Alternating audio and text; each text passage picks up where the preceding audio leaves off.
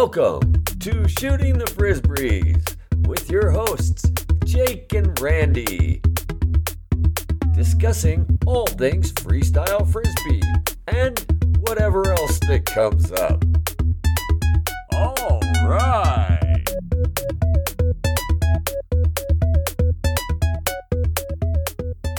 Welcome to Shooting the Frisbees with Jake and Randy. Hey, Jake, how you doing today? I'm doing great. How are you, Randy? I'm doing fabulous. I'm enjoying summer, and you may have noticed that we took a little hiatus in sort of our normal summer break like we did last year. And we're back, though. We're ready to go. And what do we got on the docket today there, Mr. Jake? So we're continuing our conversation with Kate Dow, and we are going to learn about her move from Santa Barbara to San Diego and then dive into the San Diego freestyle scene. So let's listen. Yeah, so Kate, so you made the transition from Santa Barbara to San Diego, and I understand that the freestyle mecca kind of moved from Santa Barbara to San Diego. So can you talk about the freestyle mecca move and then your move and how those are all interrelated? Sure. I was graduating from college, and this was in '86, and I was basically looking at where I was going to be moving, and it wasn't really clear that the Mecca was moving to San Diego at that point. It was just where I was going to be going to go to grad school. So I moved down there, and there was a lot of people that were, showing up down there that were really getting into the sport, right? So I moved down there with a girlfriend from college, and Dave Schiller moved in with us. We had a little place in Cardiff, and he was totally I think he'd moved out from Texas to there. And that was, I believe it was before a lot of other people were moving, but it just suddenly was sparking, right? Because Joey and Chip and all those guys didn't move down there. It was like its own new mecca, Wow, that's interesting. Yeah, so it wasn't the migration that happened from Venice to Santa Barbara. It was just a whole new expansion. Wow. It was, yeah. Because a lot of people from Colorado ended up Stacy and Rick moved there. Larry Imperiali moved there. There was also kind of a core that was there, like Dave Murphy was there. I know there were some folks from Texas. Joel Rogers moved out from Tennessee. It was kind of like all of these people then had prominent games. And Bethany was there, and Gina. I think Gina moved down. Gina was there. Yeah, I remember she was just coming into it. She might have been playing other places, but I remember her as more like she was just kind of developing her game more. We all played out at La Jolla mostly. Peter Lobert was there at that time. And yeah, everybody just started committing. And it was like every Friday, that's where you played. And everybody the energy was very strong. Everybody was interested in upping their level. And again, it became one of those places that once there was the pod that was there, it started drawing people as visitors. So people would make vacations to go because of the jam scene. I remember the La Jolla Cove Friday jams, and everybody would jam, and then you'd go to Pepe's, the Mexican restaurant, and have, chips and drink margaritas and just party. And then we would play on the beach, La Jolla Cove, not the Cove, but then on the beach, a little north of the Cove on the weekends. So we'd do the sand game there. Yeah. I feel like I was just blessed that everywhere I was moving, it was coming, and I could stay in it and keep growing and loving it. Yeah. It was really quite amazing and fun. Yeah. It was a fun time. So I'm trying to remember. It wasn't Pepe's. It was Jose's. I don't even remember the name of that place, but I just remember the chips and margaritas. Yeah. No, it's it was great for, Frisbee players who didn't have a lot of money, the endless chips and these pitchers, these huge pitchers. And we would just get shit-faced. Yeah. Yes. And then Peter Lobert and a few other guys lived just up the way. After a while, they had this funky little home that we'd all go to from there.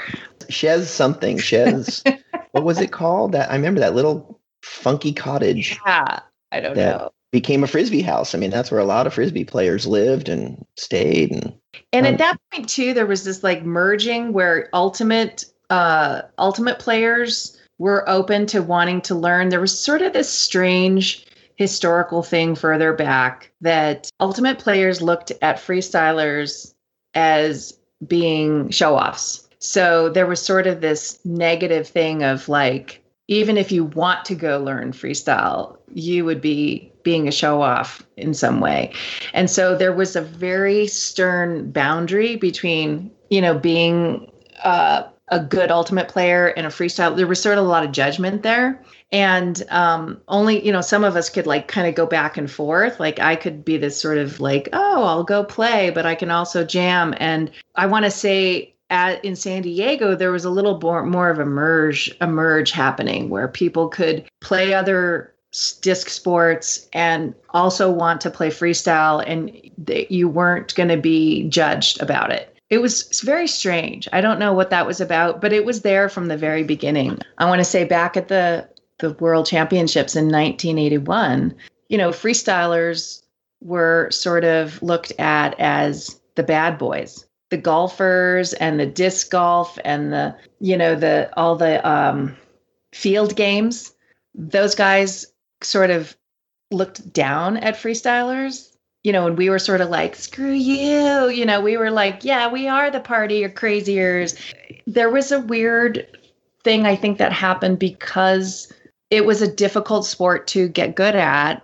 And so there was a way that people distanced that by making them, we were just like the partier hippie guys. And I think that changed over time, which was nice, right? Where you could mix across the board. And in San Diego, I remember there was a lot more camaraderie. I think in San Diego also there was a lot more folks that were interested in the overall that also were freestylers. There's a lot of crossovers. There was a lot of DDC that was going on. There was Balboa Park, like Rick LeBeau would jam and do stuff. And so there was a lot more crossover of folks being interested in other disciplines. And yeah, that's true. And there was the whole amazing disc golf in the park, Balboa Park, right? So you're right. That was really different than Santa Barbara. Santa Barbara was freestyle only, Palm Park. Not that people maybe didn't do other things, but not there. And the world was very small there. So Kate, what routine did you like putting together and creating? And, how did you approach choreography and the music? And, in that creation of a routine, did you have a favorite that you remember? Well, I think the only ones that really stand out for me, mostly because of my memory, are the last ones. Because I was coming from a very positive place, but I really enjoyed my routine with Gina. So Gina and I created like a really, I don't remember exactly what we were doing, but we were trying to do something new, because at that point, Stacy and Caroline had been winning and doing their thing for a number of years, and they had their style. And I really wanted to just maintain my own style. And so Gina and I came up with a amazingly fun routine to this awesome music. And I don't remember exactly. I mean, for me, I guess music was always a beautiful piece of that, about how do you create those parts. But again, for me, it just felt part of like trusting and listening to the flow of it. It's like I'm super right-brained, right? So I don't sit there and go, okay, let's do these moves this way, so we have difficulty points, and then we'll figure out the music piece. It's more like, what do we feel like doing? The music sounds interesting here. Let's try this. It's just the way I am. So we were able to work together because I think Gina is a little more left brain. So together we were able to come up with a pretty cool balance. And we also just kicked ass. I mean, we had such a blast and we kicked ass. And then Dave and I, it was like the end of our relationship at that point, but we had created a beautiful routine to this Zeppelin song. And it by far was my most favorite thing. And again, I don't remember exactly what we did, but we had really beautiful flow and difficulty, along with just doing some cool new co-op combo type things. And I enjoyed it. I just really loved them the best. I love that you and Gina created a whole brain. I liked that. Yeah, we did. We were a great balance. We really were. And I wish at that point that I stayed playing, but I didn't. I ended up moving to go finish my doctorate up in Reno, and I was totally landlocked and there was no players, and it just started my whole world was going a different direction. Yeah, and that actually was going to be another question I wanted to ask. So, like, when did you stop, and why did you stop, and do you ever play anymore? And how did that transpire? So I moved up to Reno because I had a job that was offered to me by my dissertation chair, and I could actually make some money and also finish my dissertation because he'd moved up there. And that was a big move. It was my first time living away from the ocean. I mean, I grew up in LA. I lived in Santa Barbara, San Diego. And I was like, wow, what's this going to be like? And I really had to dig in for the few years that I lived there to finish my dissertation. I was sort of at a time limit where my school was like, you've changed your topic, you've done this and that, and now you're like on the wire. So I like literally just had to work and do my dissertation to complete. And so I really didn't, there weren't jammers. I don't think I went to any tournaments. I think I just really had to like dig in, and I missed it. I literally remember just feeling like I'm leaving everything I know in San Diego, all my family, all my lifestyle, all my friends, and just like, oh my God, it was really a big step for me. Wow. And did you just kind of go cold turkey? Like, did you have a disc laying around at all and do a body roll here or there? I probably did on my own a little bit, but it shortly died out because, you don't have somebody to play with. It's really hard. And then when I completed and moved back to San Diego just for a little bit, I was only back there for about 6 months. I was really involved in other things, and I maybe played a little bit when people would meet up out at Mission Bay, but I wasn't as dedicated at that point. I was really at a life change where I needed to figure out what I was going to do for a living and like get it going. And I finally had followed this intuition to come to Santa Fe. My life just drastically changed. I met the man who became my husband, and that was a very difficult time. And we ended up having kids a few years later, and that just took over my life. And there was a number of things that were very difficult that I couldn't go just, hey, let me go to a tournament. Like, it just was not possible.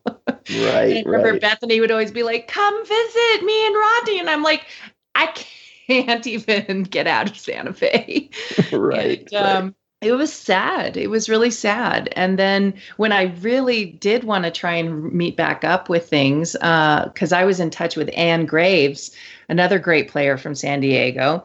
She was like, come to Arizona. We're all here and you're going to come visit your family. Just come visit. And I was like, I had this, it was this struggle because I was like, I'm going to come and I'm going to want to play. And I haven't played in years. And I've just had 2 babies and I've been in this horrendous relationship. Like, I'm not in any shape to do this, but I was so drawn, but so like scared too. And I had reason because I went out and I ended up jamming and I totally blew out my left knee.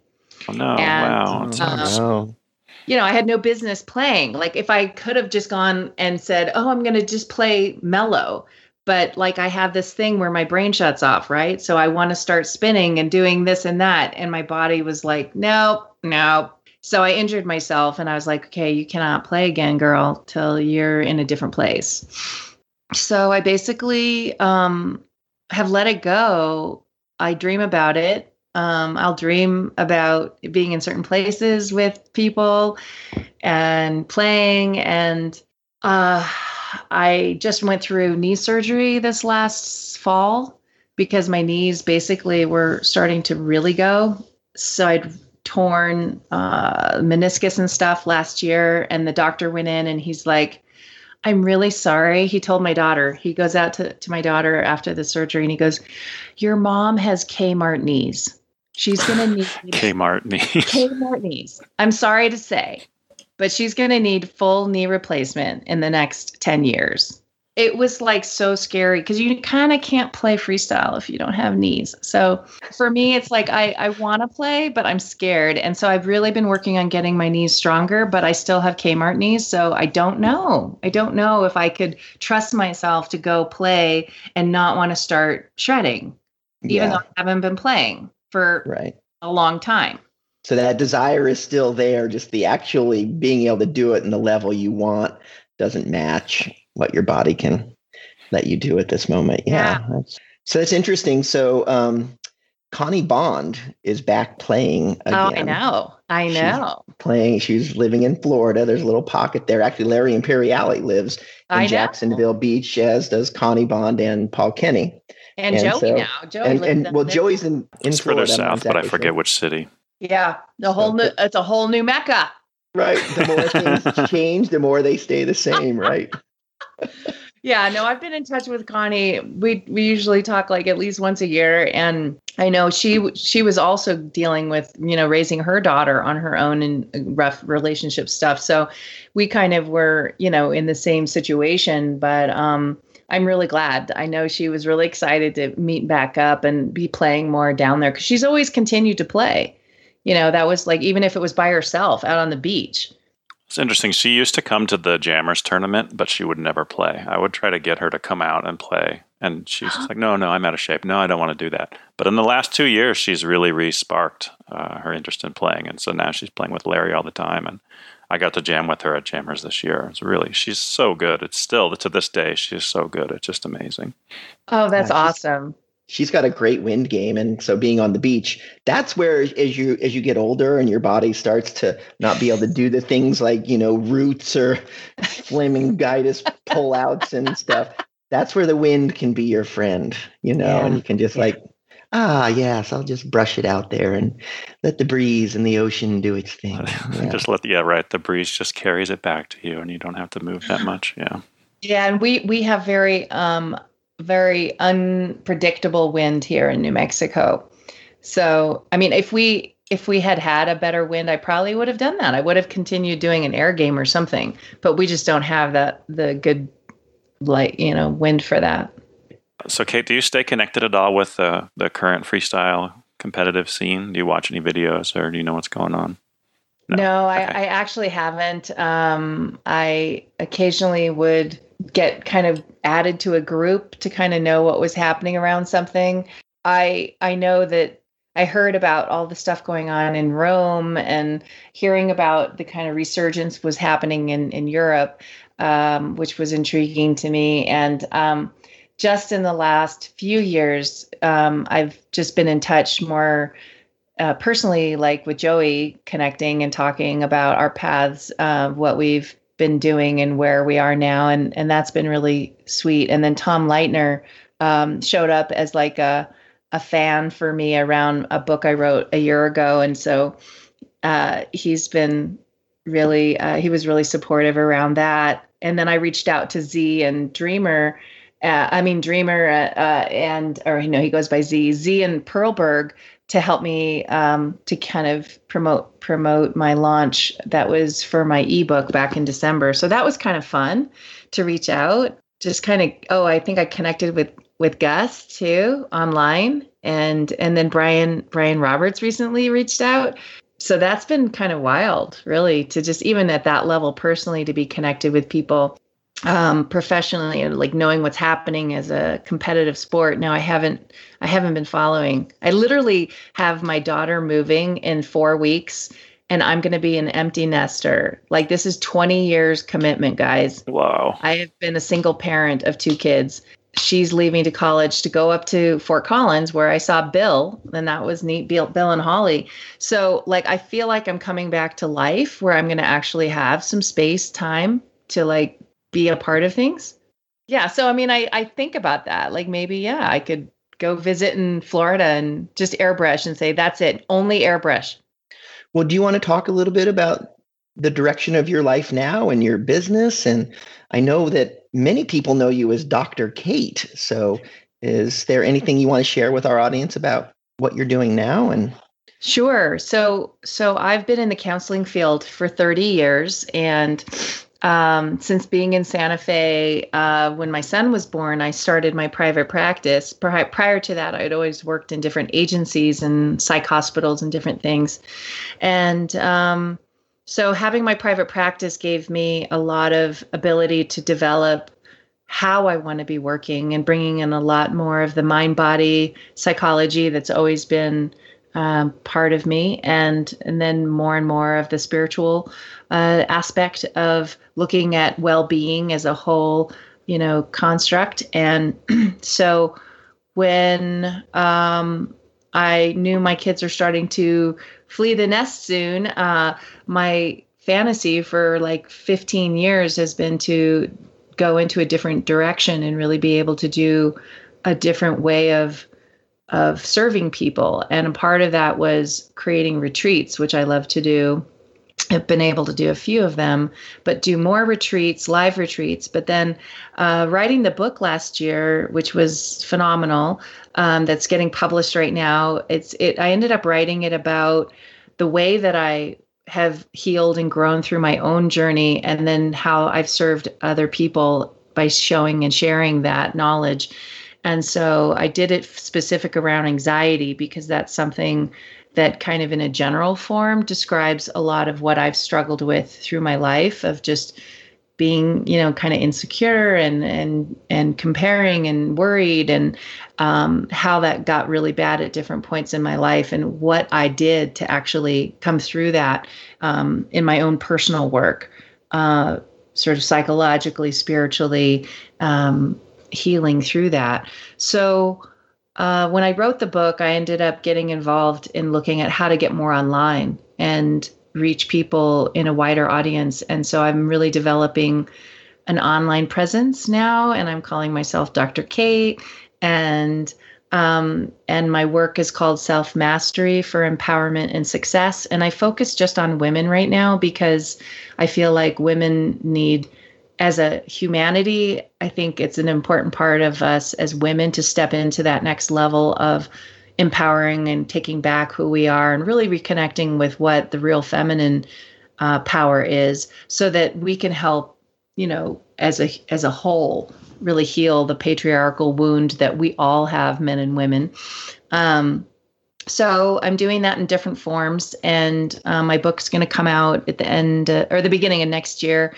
And I'm doing some different kind of mentoring processes to be there for people. And I'm in the middle of creating some courses. So I've decided to move from doing one-to-one therapy to more like teaching and holding space for transformation in the live events. You're jamming in a whole nother space. That's right. I am.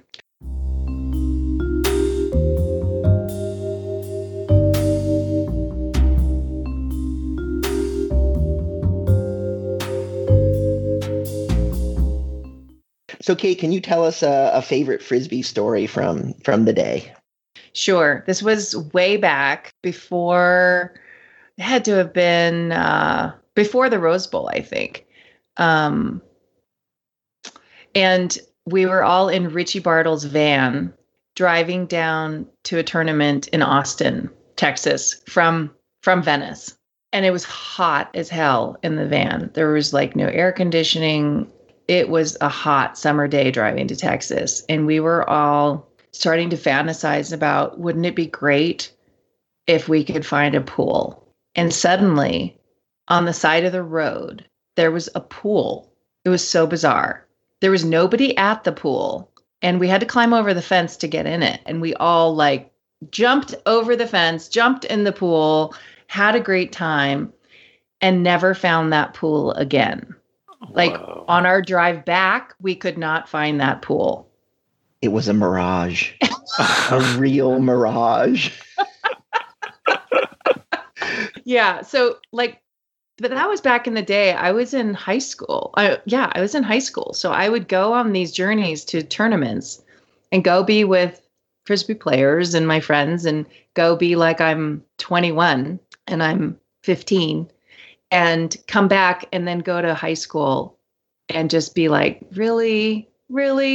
I have to be at high school with these other 15-year-olds? And like, it was really, really bizarre. course, there was many road trips with Connie and I in the van and breaking down multiple times. I had a VW van. We broke down all the time. And I guess I was thinking about this tournament up in Fort Collins because I was staying with Bill and Holly a few weeks ago. And I remember this is when Crazy John, Chip, and Joey were like on fire. And it was their, it was like their tournament to just shred and do great at. Scott Starr was there, the photographer, awesome photographer. And so I guess there must have been a large Santa Barbara contingent at that point.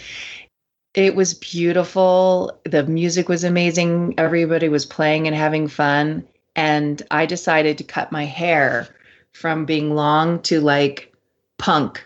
Like I cut my own hair. And then I cut Chip's hair punk. So then we were both like bald little babies. And we had this picture of Star taking a fisheye of us like looking up, and it was the spirit of freestyle. It was the family and the love and the fun and the freedom to do anything and to express yourself.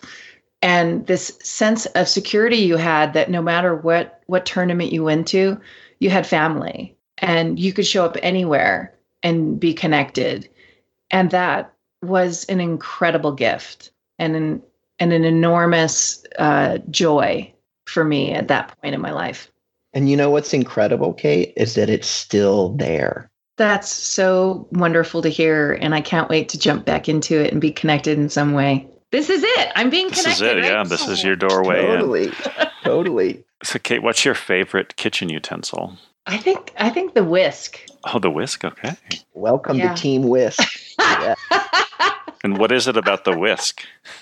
I don't know. It's so cool. And I love how, I usually use it just to froth milk for my coffee. So it's like, you get skilled at it and you can do it pretty fast. And it's just very unique. It's not like any other utensil. It's not like I use it all the time, but I like it. I like it. Yeah. I think the thing is that you don't use it all the time. So it makes it like when you use it, it's like, Jake, a fork. I mean, I use a fork every day. Like, come on, dude. What like a spatula, a whisk, It's more in it. How about a strawberry topper? How about a strawberry topper? That's a good kitchen utensil. Strawberry topper. Take the top out of the strawberry. Oh, I didn't even know there was such a thing. Oh my God. We have one. It's great. Yeah. Then you don't have to cut the top off. You just grab the top out. Boom. You eat the strawberry. It makes it so easy. Oh. But I call my strawberry topper my fingers. I just pull the top off. I don't need a utensil for it. Like, what? There's a utensil for taking that out of there? Well, there is. Learn something new every day. Something for everything. So, Kate, what's your favorite trick? Favorite freestyle trick? When I recently somehow I was showing somebody, I think there's like a video on YouTube right now out of me jamming at the Palm Park. And I have like a total funky mullet and I'm wearing like these full glasses with like side leather things. And the trick I did a lot, or the move I did a lot, was everything around the flamingitis. Is that it? Like where you just kind of go under that leg or you come across that leg and pull. I was really into the stuff around that move, whether I was tapping or brushing or moving the disc under that. That was fun. I like that move. Do you have any advice for new women players who are just starting out? Well, if you have the drive and you have the love, then let yourself do it and don't judge yourself. Perfect. Great advice. That's a bumper sticker waiting to happen. Yeah, that's a bumper sticker for sure. Well, but it's so true. I mean, that's usually when I have the most struggle, is when I'm judging myself, when I'm thinking about us, like this isn't hard enough, or I don't look pretty enough, or whatever. Like the talking guy gets going in my head, and as soon as that happens, it's really hard to keep playing. It's hard to have fun. So I think that's the number one key to enjoying this, is to let that go and just enjoy it. And not compare. I mean, I think, if we just know our game is our game, and, just like our lives, if you compare, you're just setting yourself up to be unhappy versus like, I'm going to be me, the best I can be me. And that's enough. Yeah, that is certainly great advice, Kate. I think that's something that everybody can use. And like you say, not just with Frisbee, but in everyday life. And I just want to say thank you, Kate, for joining us on the podcast and giving us your time. I also want to give a shout out to your book, the book that you mentioned that is now available called Fearless. And the title is The Art of Using Anxiety to Your Advantage. So it's Fearless, The Art of Using Anxiety to Your Advantage. And you can get more information about her book at katedow.com. And you can also find out more about what she is now doing and what she's involved in. So it's some pretty cool stuff. So again, thank you, Kate, and go check out katedow.com. Yeah, definitely. Thank you, Kate. It was great having that conversation with you. And with that, I'll talk to you next time. Talk to you next time, Jake.